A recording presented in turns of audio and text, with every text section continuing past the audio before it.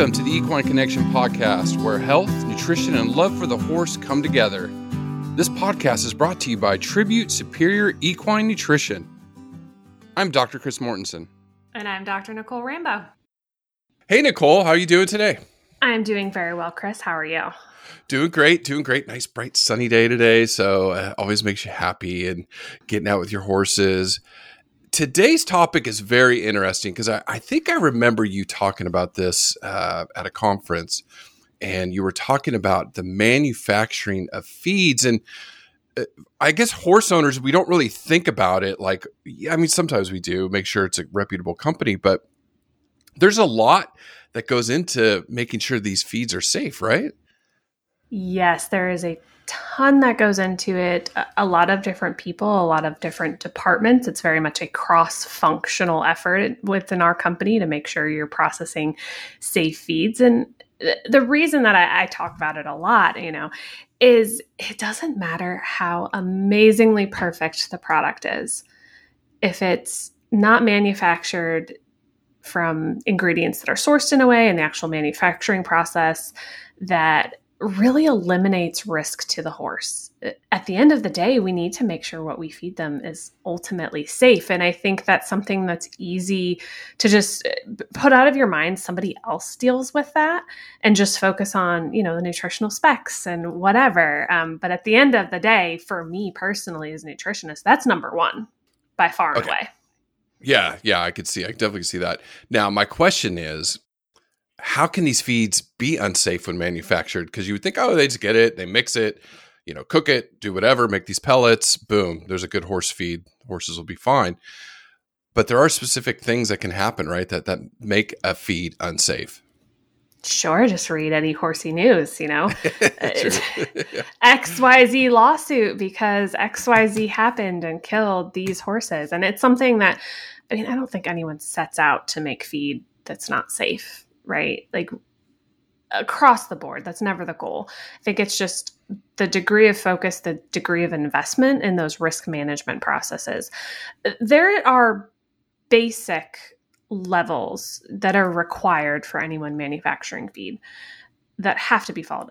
They're pretty basic though. I'll certainly say I can only obviously speak for our company that we do many things much above and beyond those very minimum requirements. And I think that's a little bit where some of the gray area happens. And I'll be honest, I can give you an example of things I see in the marketplace that don't actually meet those minimum requirements, whether it's labeling, ingredient use, et cetera. So when you say that there's minimum requirements, is there a federal or even state agency that regulates that? I mean, what are the minimum standards? There are federal and state agencies involved in this. And I will say, a very common phrase I use is, let me get with our regulatory team and get back to you. Right. This is not my area of expertise, but I'm, broadly speaking, happy to talk about it. So your highest degree of oversight on the federal level, the FDA ultimately oversees manufacture of feed. They do it through the American Association of Feed Control Officials. AAFCO is probably a term as a horse owner that maybe you've seen those letters somewhere and been like, I don't know, that's something that feed manufacturers do. And, a big part of what they do is they're the ones that are determining what ingredients are considered safe and appropriate for inclusion in feed. And they have different categories for different species. So something that's approved for use in poultry or swine, not necessarily approved for inclusion in horse feeds.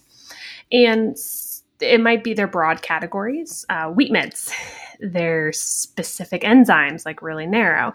Sometimes even that regulation includes the maximum levels you can include an ingredient in a feed. A good example of something I see in the marketplace that's not actually in line with AAFCO regulations are how some companies are using chromium. It is a defined set feeding rate, and they have it in variable intake products. So AAFCO kind of develops that list of ingredients that are considered safe and appropriate, and it's updated. And then they also are in charge of the labeling requirements. So when you look at a tag, you will see the guaranteed analysis for a feed. It's per pound. It's always per pound. I know sometimes people email us and they're like, why do you do it this way? I want per serving, or why do you use ppm? I don't know what that is. And we're happy to help you work through the tag for sure, but we don't choose how we label it. So what nutrients are labeled in which specific way, or even the order the nutrients are listed on the tag is specified by AAFCO. Now, one thing to be aware of, this is specific to feed and not supplements. So there's a lot less regulatory oversight in the supplement business than there is in the feed manufacturing side.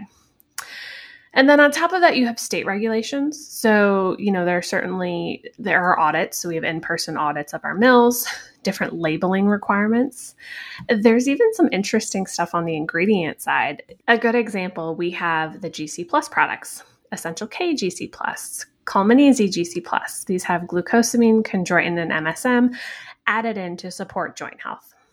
There are a couple states that say you cannot use any of those ingredients, specifically Texas and Indiana. They don't have an issue if you sell them in a supplement, but you cannot put them in a complete feed. Wow. There are other states, it's actually a fairly long list of states that don't allow you to add MSM to a complete feed. You can add glucosamine and chondroitin, but not MSM.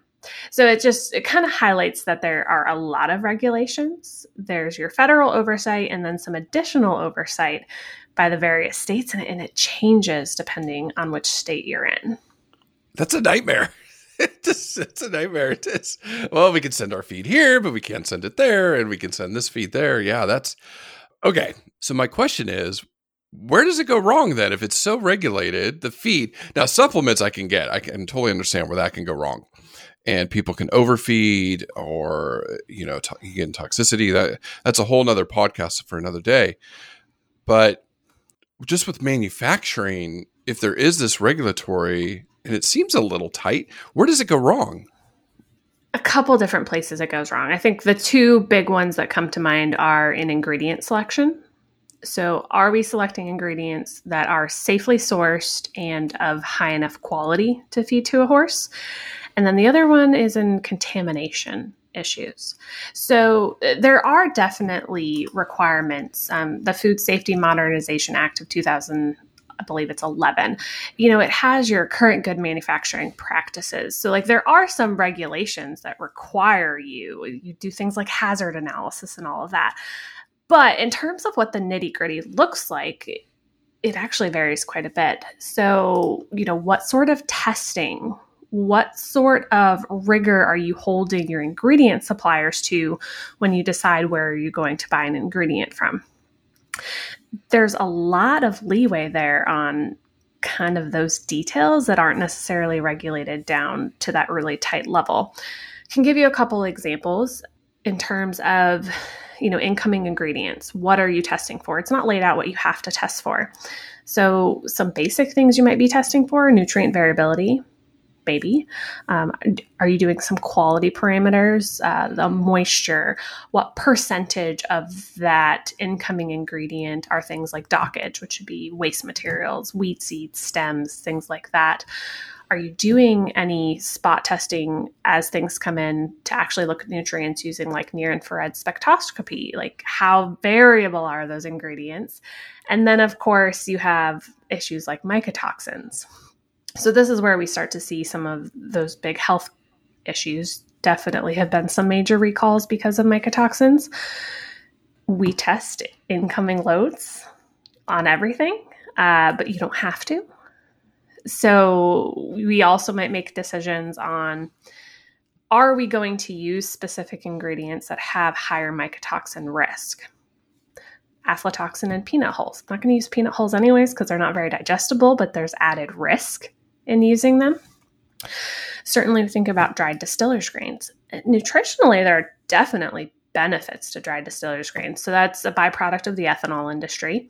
They take corn, and there's a fermentation process that pulls out all the starch used to make ethanol.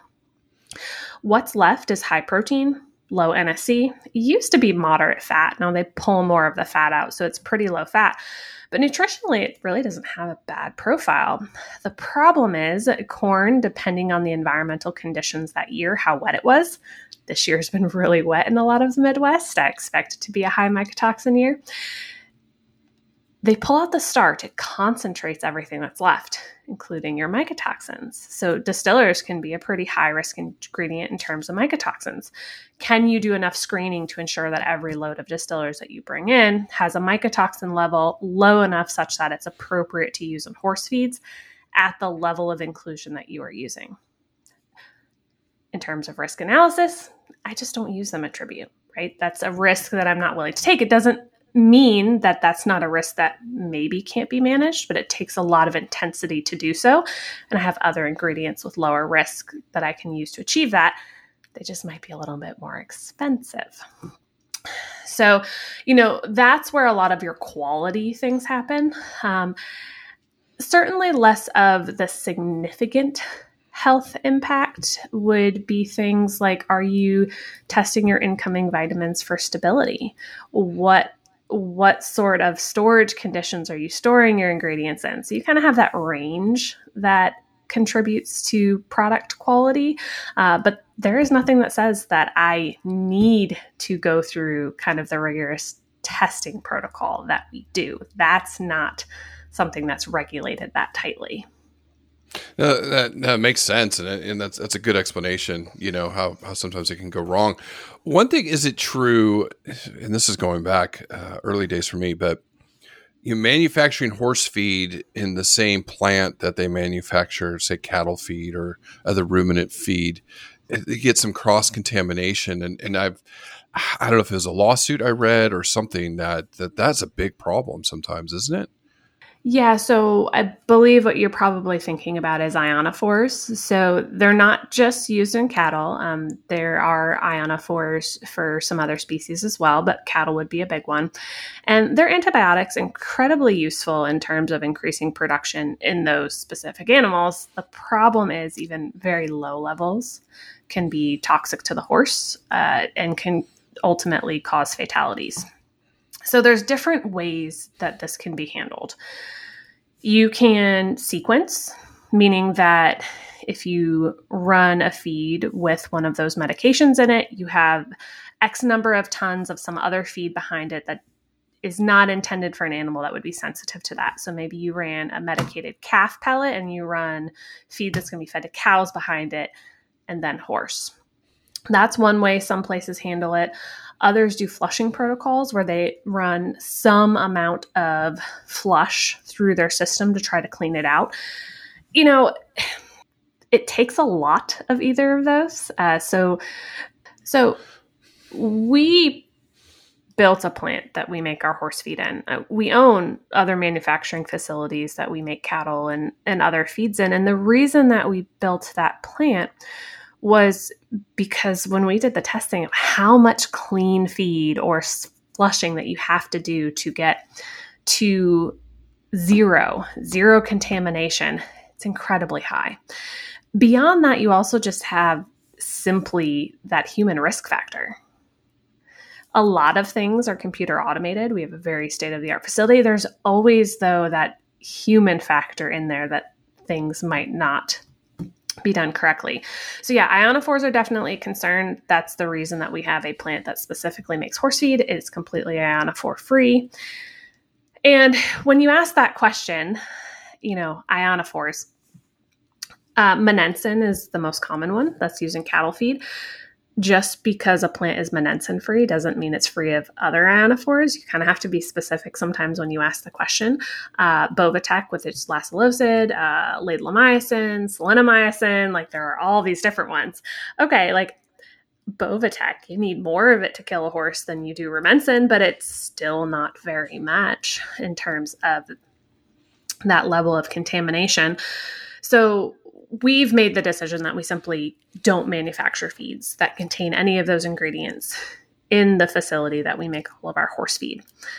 To take it a step further, I also require any of my ingredient suppliers to also be free of those ingredients.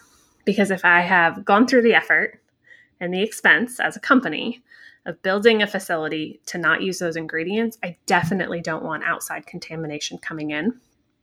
And that goes back to kind of, it's a cross-functional effort for safe feed manufacturing. So the last thing we'd want to happen is that purchasing a proven ingredient coming from a supplier that also, makes those medicated type products.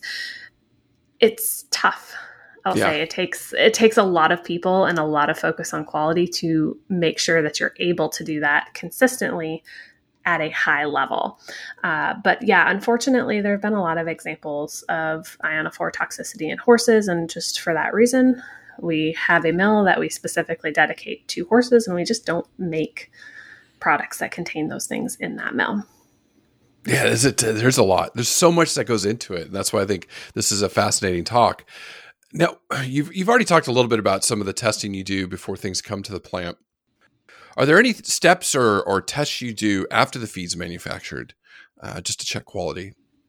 Good question. Okay, there's a couple different types of quality, right? Like we focused on incoming ingredient quality and all the testing that you might do to ensure you're getting good quality ingredients that are hopefully very consistent. We've talked about avoiding medications. Other types of quality would be, is the feed made the way it's formulated? So like I sit down and I, in a program, formulate a feed, and it has down to tiny, tiny levels, like the level of detail there of I'm formulating for a specific ppm of copper. I want the resulting feed to have that specific ppm of copper, which means your ingredient inclusions have to be really tight. So one of the things that, goes into that is making sure the feed is formulated as it is intended to be. So part of that quality control is, in terms of making the feed itself, would be, are we adding the ingredients in the correct order, in the quantities that they're required? So for us, a lot of that's computer automated. And I can look at every single batch of feed and see down to the 100th of a pound what the inclusion was of that specific ingredient. I can go back and watch video of the hand ads. So like tiny, tiny inclusion ingredients that might not be in a micro bin. I can actually watch video, make sure that it was added the way it was supposed to be. It's also things like, are your scales calibrated? How often are you going through your micro bins and calibrating those scales? Because we're expecting it to measure out very tiny amounts. I have ingredients that I use at 1/10 of a pound per ton. That's crazy. Tiny inclusion levels. Yeah. So yeah, in terms of quality, there are other things in terms of the actual feed manufacturing. So I can actually see batch by batch inclusion levels. And then in terms of the operator, there's a flag. If it's outside of a very narrow tolerance, a flag will go up and they'll have to see, okay, what happened? Is this approved? Does it have to be flushed? That level of detail. So if you think about it, there are some ingredients that, right, it wouldn't hurt the horse if it wasn't made as formulated. Other ingredients, even though we want them in the feed, they're in there at very regulated levels. Selenium would be a good example. So if that formula, for example, called for 1 pound of selenium and 10 pounds went in, that'd be 10x selenium. And now you have a problem in your finished feed. So you don't want to have to rely on some sort of end testing. We want to catch all of that on the front side through kind of that automated program, through inventory reconciliation, all of those steps we put in place to make sure that it's being made as it's supposed to be originally. Then you also have quality measures. So, it's at a certain point in the process, they're going to take a sample, test for PDI, pellet durability index. So how well does that pellet hold up to like being handled? Because I could make a great feed. It could be super safe. And if it doesn't hold up and it turns to dust in the bag by the time it goes through the bag or in the warehouse, loaded on a truck, shipped to you in the back of your car, and then you dump it in your bin and it's all fine. You're like, well, my horse isn't going to eat this. Right? So there's testing for that. Other things like magnets. So, we're working with a lot of natural ingredients that are harvested out in the world. So magnets on incoming ingredients to make sure just anything picked up in the process of harvesting your beet pulp, for example, doesn't get into the feed. All of those things play a role, as well as just physical characteristics. Does it look the way it's supposed to? Is the length of the pellet the length that it's supposed to be. So there's a lot of steps in that process that are outside of health per se, but certainly important in terms of end product quality for the horse. No, I think we could talk about this for an hour. There's so much that goes into it, and maybe we will revisit this at some point. Talking about like that 1/10 of a pound and a ton of feed is insane. So, but any final comments or ways you can tell the listeners, wherever they are in the world, how to ensure their horse feed is really coming from a quality manufacturer? I'd say the big thing is don't be afraid to ask questions of the manufacturer. I mean, we're always happy to talk about it. In fact, we're happy to give you a tour to actually come see it. You certainly can reach out and say, are you ionophore free? If they answer back, yeah, we're free of monensin. Those are two different answers. So those are things that they should be able to tell you. You can ask questions about ingredient sourcing. I know a common one we get is, do you source all your ingredients in the U.S.? We source as many things locally as possible. There's some things like some of the vitamins only made in Europe. So they're going to come from overseas. That doesn't mean our level of attention to the quality of them changes or our testing protocols or anything like that. But ultimately, I think you're trying to do the best thing for your horse. And this is one of the check boxes to mark. Yeah. Am I purchasing feed from a reputable company? I think especially when you're looking at supplements, like, I don't know, those could be made in someone's bathtub. I mean, know. They're scary. They're really scary. Right. So ask those questions ahead of time. I think we all get really focused on some of the nitty gritty of the nutrient specifications, and those are incredibly important. But like I said at the beginning, it doesn't matter how perfect those are if it's not manufactured from quality ingredients and in a facility that has your horse's health high on its mind. And that's not to say there's not good supplements out there from reputable companies and like Tribute and others, but there are some of these. I've run across them in my career that, Mr. Joe down the street's making them in his backyard and they swear by it, but there's people no always swear by it. Yeah, but there's no science behind it, or there's no quality. You don't know what you're feeding your animal, and they could drop dead sometimes. So it was fascinating talk. Just want to thank the listeners for joining us this week. Please keep those comments going on Facebook and Instagram. And then if you have any topics that you're really interested in, please let us know. And don't forget, if you want a free consultation on what you're feeding your horse or horses, or equid, donkeys too, mules, all of them, the link is always in the bottom of the show notes, and feel free to contact us. But thank you so much, Nicole. It's fascinating talk, and I know this one ran a little long, but I think it's very important. You highlighted that very clearly, so thank you so much. Yeah, thank you, Chris.